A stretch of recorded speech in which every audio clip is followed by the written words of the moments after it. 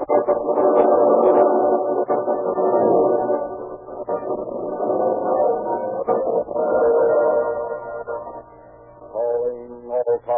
copyrighted program created by Rio Grande. Culver City Police calling all cars. Attention all cars. Broadcast 174. Investigating explosion and fire at 753 Overland Avenue. That's all.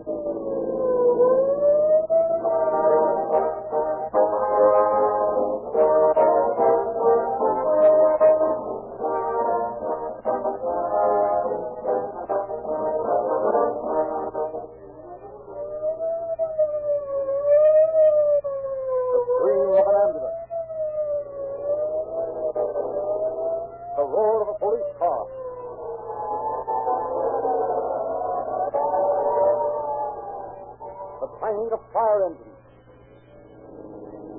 50 million miles a year they drive. 50 million miles a year with Rio Grande cracked gasoline. They start, stop, cruise slow, long, economical miles. Calling car 52. A robbery at 934 Mullen Avenue. 934 Mullen. With a roar and siren screaming, they race through city streets to protect your lives and property.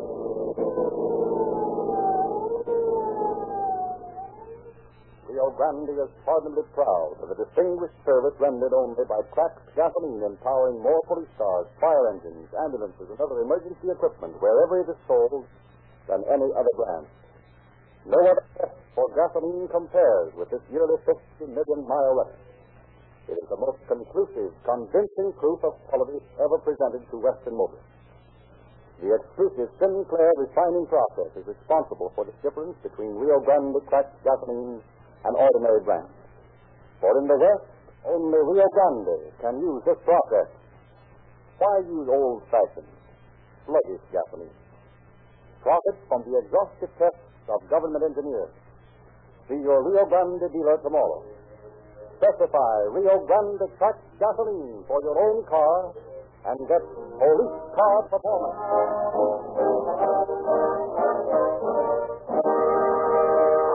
Tonight we have in the studio Detective Lieutenant R.F. Lynch, head of the Detective Division of the Culver City Police. Lynch. Good evening. The story you will hear tonight is one that we of the Culver City Police Department are proud of. It is a case where from the very beginning the odds were against us. Every move we made was blocked by one thing or another until at times it seemed almost impossible that our aims would be accomplished. But thanks to the more than willing cooperation of the Los Angeles Sheriff's Office, we were able, after many disappointments, to solve our case and place the criminal in custody. It is interesting to note that the means we used in identifying one of the criminals is the only time on record such a procedure has been followed.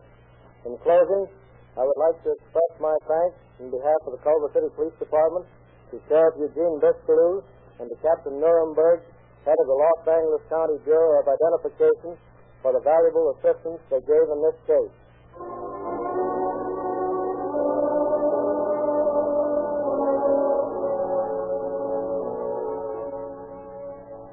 December 9th, 1928. Shortly before 10 p.m. Aside from an occasional auto horn, no sound breaks the stillness of the night. Culver City has settled into the peaceful quiet of a slumbering community. Inside a large and apparently deserted barn on Overland Avenue, just outside the city proper, the figure of a man can be seen moving about in the dim light cast from one green-shaded electric light bulb. All about him, huge tanks cast eerie shadows, give forth a strange odor. Pausing for an instant before one of these, the man reaches into his pocket, extracts a cigarette, reaches again, returns with a match. For a moment, he stands looking about. Then, with a quick gesture, strikes the match on the nearby tank.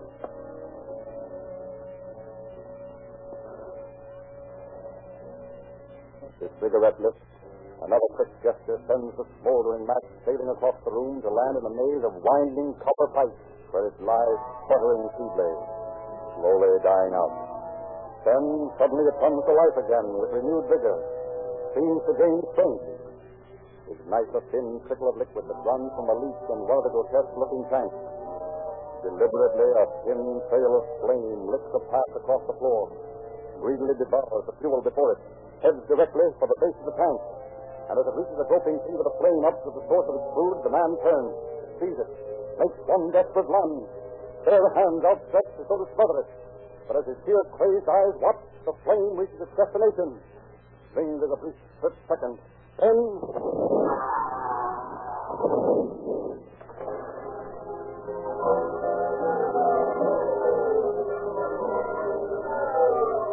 Residents for miles around, hearing the ground-shaking explosion, rush from their homes, find the sky tinged with red as huge flames shoot hundreds of feet into the air above all the remains of the old barn. And in the fire station, an alarm bell informs Fire Chief Frank Wilson of the explosion. Galvanizes a sudden action every available piece of fire equipment.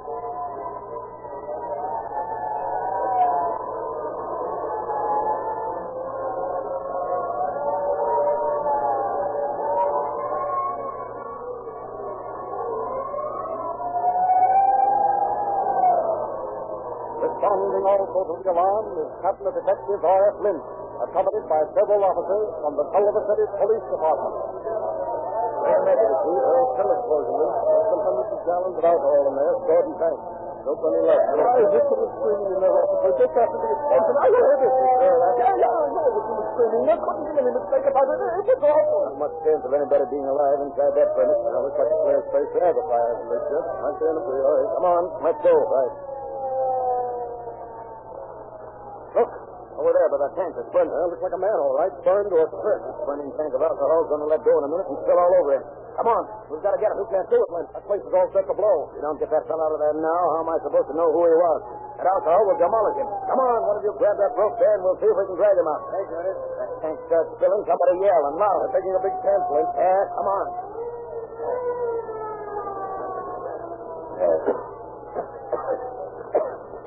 Get this rope around his feet and we can drag him from a safer distance. It's getting too hot, Lynch. Yeah. Now let's get out of here. Come on. All right. This is all right. Now give me a hand with this rope. Yes. Hey. Hold it up, Lynch. That tank's coming down. Yeah, I see it. There he is. Okay. Now, if we can carry him outside, we'll see what we got. Yes, it ain't nothing, if you ask me. We'll never get an identification of this one. Save your breath, Ed. Give me a hand here. Easy. There. Now, come on. Let's get out of here before the whole place falls down. Struggling under the weight of the burned man, Lynch and his companion managed to reach the open air as the entire section of barn they were just in collapses into a shambles of burning wood. And once clear, a flashlight reveals the body to be so badly burned that there is apparently no single clue as to its identity. I told you we were wasting our time in there. How are you going to find out who this fellow was when there's nothing left of him? Well, frankly, I don't know. Hold that flash here while I look him over. Okay. Yeah. No chance of anybody recognizing him by his face, that's certain. No clothing left. Hey, bring that flash down here a little closer, will you? Yeah, that's got it. What's up? Huh. Looks like a tattoo mark here on the back of his arm. You see here where it isn't burnt? Okay. Manila. C-I-1919. That's right, Huff. That isn't nothing at all. Hello, Lynch. What's going on here? Oh, hello, Peter. Little spill blew up. Made ashes out of this bird. Yeah? I just got in on the train in time to hear the excitement. Go about here fast as I could. Well, I've been trying to get an identification on him, but so far the only thing I've got is this tattoo mark. Manila P.I. 1919. Probably a sailor or soldier. What's the reason for wanting an identification so badly? Mainly the fact that I'd like to get a line on the bunch who ran this kill. I've been trying to find it for months. Now that I have, the only person who might be able to tell me anything is Wendell Chris. Well, might as well call the wagon and take him into the morgue. Not much we can do out here till this fire's over. Yeah. Wilson doesn't get it under control soon. There's not going to be enough left of it to bother looking through. Oh, well, come on. Let's phone for the wagon. I'm getting tired of this noise.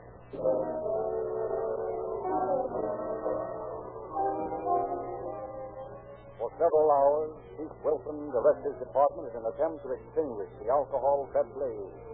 And finally, as the first rays of the morning sun announced a new day, the last flame gives way in its stubborn battle and subsides into a smoldering ruin. And at the morgue, Captain Lynch and Captain Cecil Truthell, head of the motorcycle division, mull over the burned body and make another vain attempt to find some bit of identification. Well, this spot on his back looks as though there'd been more tattooing, Lynch. Yeah, but what does it say? That I couldn't tell you. That's the trouble. Aside from the one bit of tattooing on his arm, which does us practically no good, there's absolutely nothing to go on. How about fingerprints? Wonder if we could get anything there. On those fingers? Not a thing. Nothing left to print with. Looks kind of hopeless. Listen, people, I've got an idea. How about us calling up Sheriff Fitzpatrick in Los Angeles and seeing if he can help us? They've got a lot of new fingerprints and identification equipment in there. Might have something new. Can't hurt any. You think we'll stop cold at this end? That's just what I'm going to do. Give me that phone.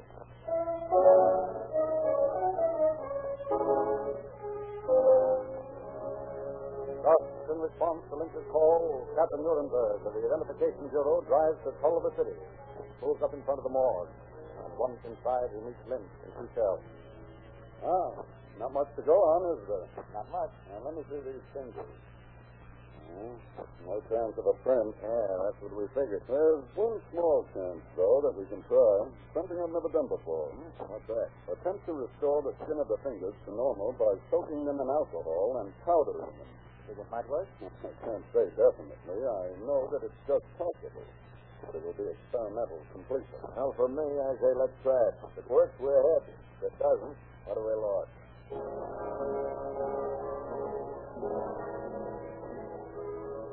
Accordingly, with all arrangements made, Nuremberg returns to his laboratory to make preparations for the experiment. While Cicel, accompanied by Police Judge Randall, drives to the burned shaft, begins an investigation. Well, looks like this is where someone lives. Yeah, that old iron bed there. Probably a sort of general hangout living quarters for that poor fellow that got burned and the rest of the gang. What's all this junk over here? I don't know. Looks like what is left of the set of drawers or something. Well, the only thing that didn't burn. Yeah.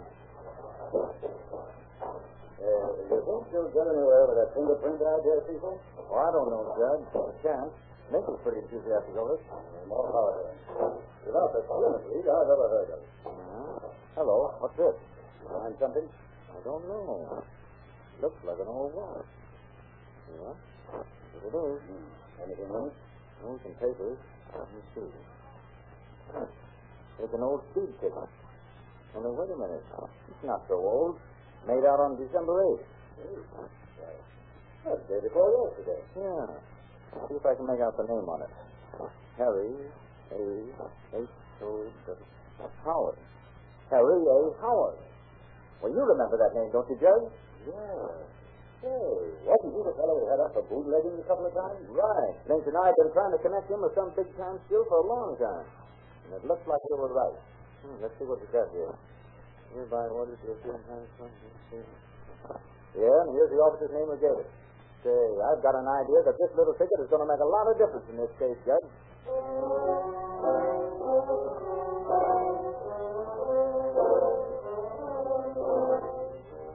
And a quick check with the Los Angeles traffic officer proves conclusively that the Howard on the traffic ticket and the Howard Cicel knows are one and the same man. With this knowledge, Cicel hurries back to Culver City and informs Lynch his discovery. Then the two officers settle down to await the arrival of Nuremberg and the start of their identification experiment. And at 10 the next morning, after a sleepless night, they greet the fingerprint expert and hurry to the morgue. How are you going about this in Nuremberg? Well, the first thing we've got to do is strip the skin from the fingertips, and we've got to be careful doing it, too. That's the first place we can go wrong. What do we do with it when we get it? Soak it in alcohol for 3 days. That should restore it to a fair degree of normality, at least enough to powder. Then, if everything goes well, we photograph the results and get a set of fingerprints. Of course, the odds are that we won't get anything, but there's that one chance. I've got a hunch it'll work, Nuremberg. A strong hunch. And so far, my hunches have been 100% right. Come on, let's get started.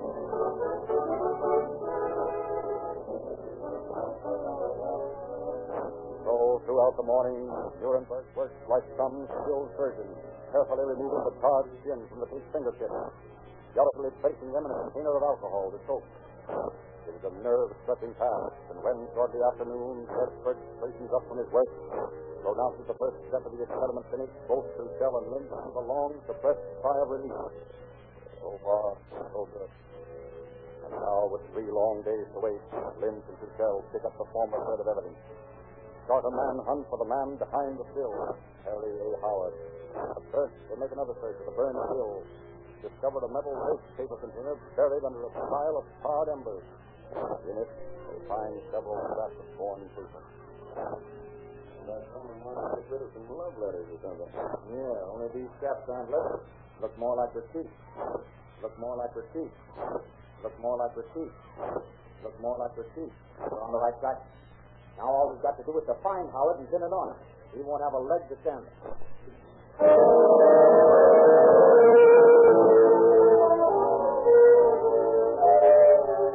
But finding the ex-bootlegger, Terry Howard, isn't as easy as it seems. For 2 days, the men track down all his known haunts, find the same answer. Howard has not been seen for some time. Several friends of his are brought in, questioned, but each one denies any knowledge of Howard's whereabouts. And by the morning of the third day, Lynch and Tuchel begin to realize that things are not just what they might be. And now the search for Howard is put aside for the continuation of Nuremberg's experiment. In his laboratory in Los Angeles, Lynch and Tuchel watch anxiously as the scientist begins the second step, that of powdering the now thoroughly soaked fingertips. You see here how the skin is turned white, resumed its appearance of human skin rather than parchment. You can tell what it is, all right. Now, the next thing is to make the tiny indentations or lines stand out. You see, unlike the usual method of fingerprinting, that is, rolling the fingers in ink and then getting an impression from pressure on a pad, we've got to photograph these tiny pieces. Naturally, the way they are, there's no contrast. Everything looks white.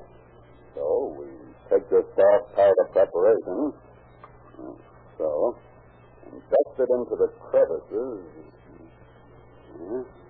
Then we blow off the excess. And there you see a perfect fingertip.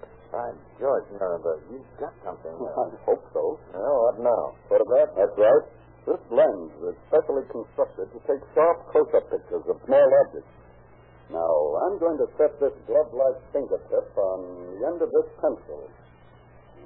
So, and set it up here with this light on it.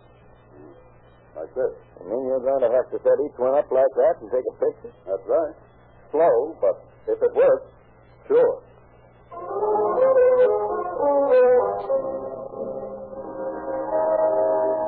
Thus, for a space of time that seemed endless, the paper Nuremberg photographed each of the 5 skips of one hand, repeat with the 5 from the other.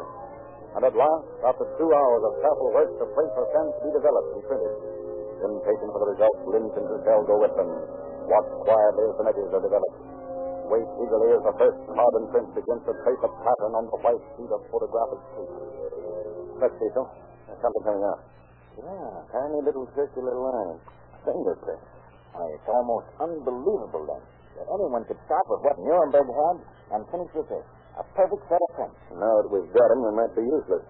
That's right. Only somehow I have a feeling... Yeah. So that. Well, there you are, Lieutenant. A perfect set, clean as a whistle. How long do we have to wait now? About 5 minutes, just till they get a hypo bath to fix them. Then they're all yours. Perfect. Only if you could make that 4 minutes, I'd appreciate it. My nerves are at the point now where 1 extra minute and I think they'll bust. Okay, Lieutenant. I'll see what I can do. Can't have any busted nerves lying around here. No room for them in a dark room.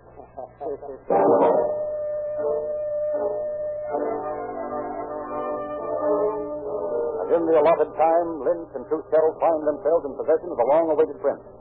Immediately, they start the first move towards an identification, that of checking with the files from the Los Angeles Sheriff's Fingerprint Bureau. Also, a copy of the print with a description of the tattoo marks found on the dead man's arm is sent to the War Department with a request for information regarding Kane. And in a short time, their search for the files comes to an abrupt end as a card bearing the name James C. Duane. An identical set of fingerprints comes to light. Every classification is identical. Under the name, there is a line which reads, held for San Francisco police in connection with diamond theft. Obviously, the dead man is no other than one James C. Duane, ex-diamond thief. Then, 2 days later, word comes from the War Department via teletype. Regarding your request for information, fingerprints and general description, that of one Dennis James Curtis, enlisted United States Navy from San Francisco, April 16th, 1919. Discharged May 1920 for damaged conduct. Home address given is 3420 San Jose Avenue, Alameda, California. Respectfully, George A. Holmes, Commander in Charge of Naval Personnel, Washington, D.C.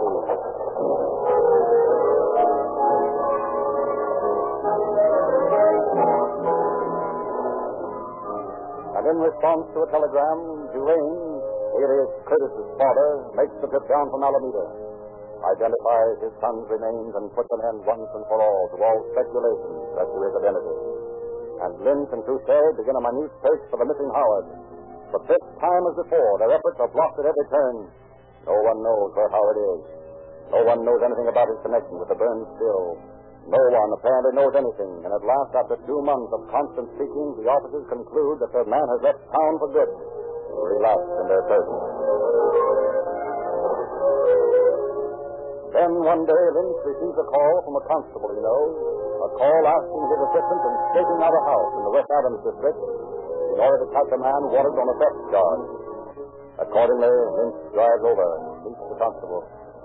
Casually, he looks over the arrest warrant, then suddenly stiffens to attention. Hey, is this the fellow you're going after? Yeah, why? Harry Albert. Harry Howard's brother-in-law. Who's Harry Howard? A gent Trussell and I have been looking for months. He's the lad behind one of the biggest steel outfits in town. I've got a warrant for his arrest right in my pocket. Been carrying it there just in case I happen to run into him sometime. Hey, what's this Albert got to do with him? He's mixed up with him and a couple of bootlegging rats we nabbed Howard on. Claims to be his brother-in-law. Nice family. Albert's is one for all thefts in Los Angeles. Well, let's get back to this house. I'd like to give it the once-over and see if I can get a lead as to where Howard is. That's one person I'm anxious to get my hands on. Probably won't find anything. People like this aren't apt to leave their calling cards lying around. However, I still want Albert, so let's go.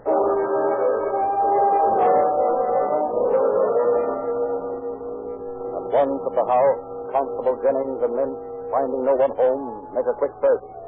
Find in a drawer in the bedroom something that pleases Lynch immensely. This has got it. Just the thing I've been looking for. What's that? This letter here from Harry Howard with a return address in Ontario, California. And I thought he was smart. Come on, Jennings. We're going to take a fast tour to Ontario. What, now? I bet your life now. I'm not wasting any time. 2 months I've spent looking in every alley, hot shop, pool hole, and bootlegging joint. And now it looks as though maybe I've found him. Come on. Next stop, Ontario.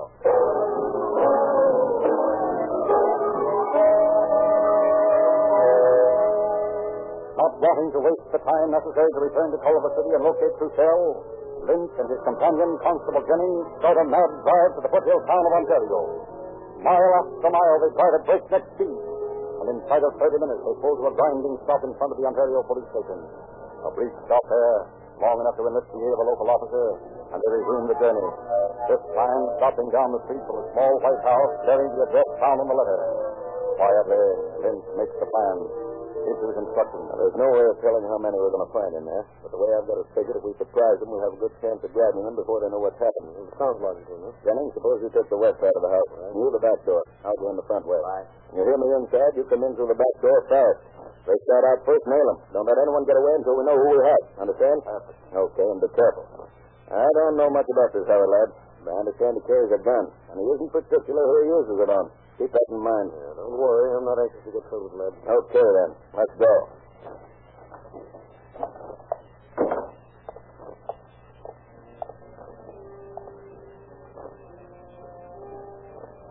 Slowly, quietly, the three men approach the little white house.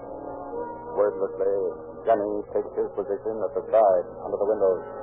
The Ontario officer at the back door. Then, with all in readiness, Lynch eases up the front steps onto the porch. Quietly tries the door, finds it locked. A moment's hesitation, then his mind made up, Lieutenant Lynch goes into 215-pound action. Here, Harry. Come on. Here we are.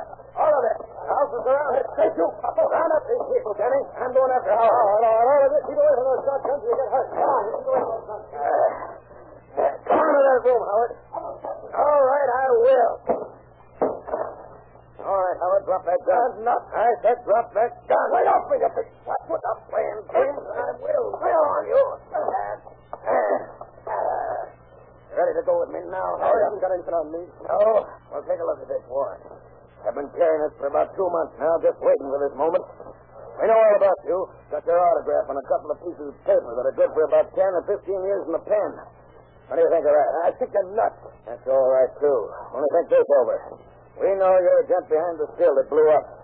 We know that because we found your signature all over those tail slits. I thought it was a Come on, Howard. Let's get it. Let's you and I talk it over on the way back to jail. All right. I'll talk. And I'll tell you some things that'll surprise you, too. Things that'll surprise you plenty.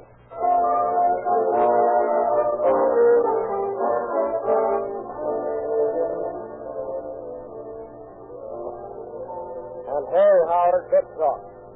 All the way back to Culver City, where he was lodged in jail on charges of operating a still. But when he finished, the only thing he had done was to put himself behind bars for some time to come. Thus, through the combination of the elements of chance, patience, and science, what might have turned out to be an unsolved case ended with the criminal in jail and our records marked solved. Thank you, Lieutenant Lynch.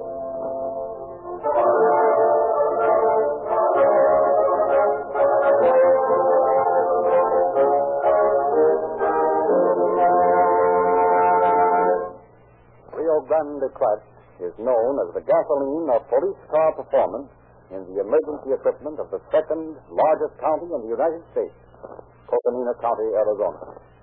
The largest city in the West, Los Angeles, Oakland, Berkeley, Marysville, Fresno, Santa Barbara, Pasadena, Monterey Park, San Diego, Santa Barbara County, Orange County, San Diego County, Las Vegas, Nevada, Phoenix, Arizona, Maricopa County, Arizona, and many, many other cities and counties.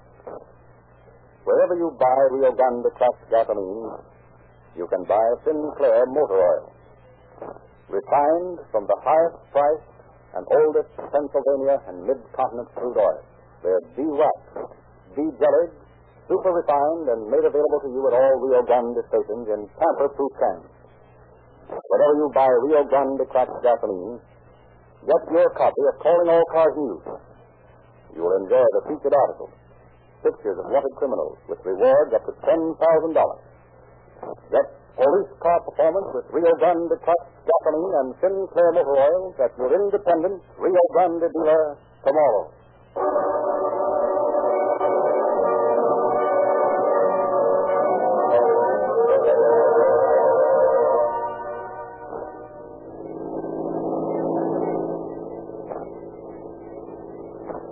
City Police calling all cars, attention all cars, cancellation, broadcast 174. Regarding an explosion and fire. The suspect is now in custody. That's all.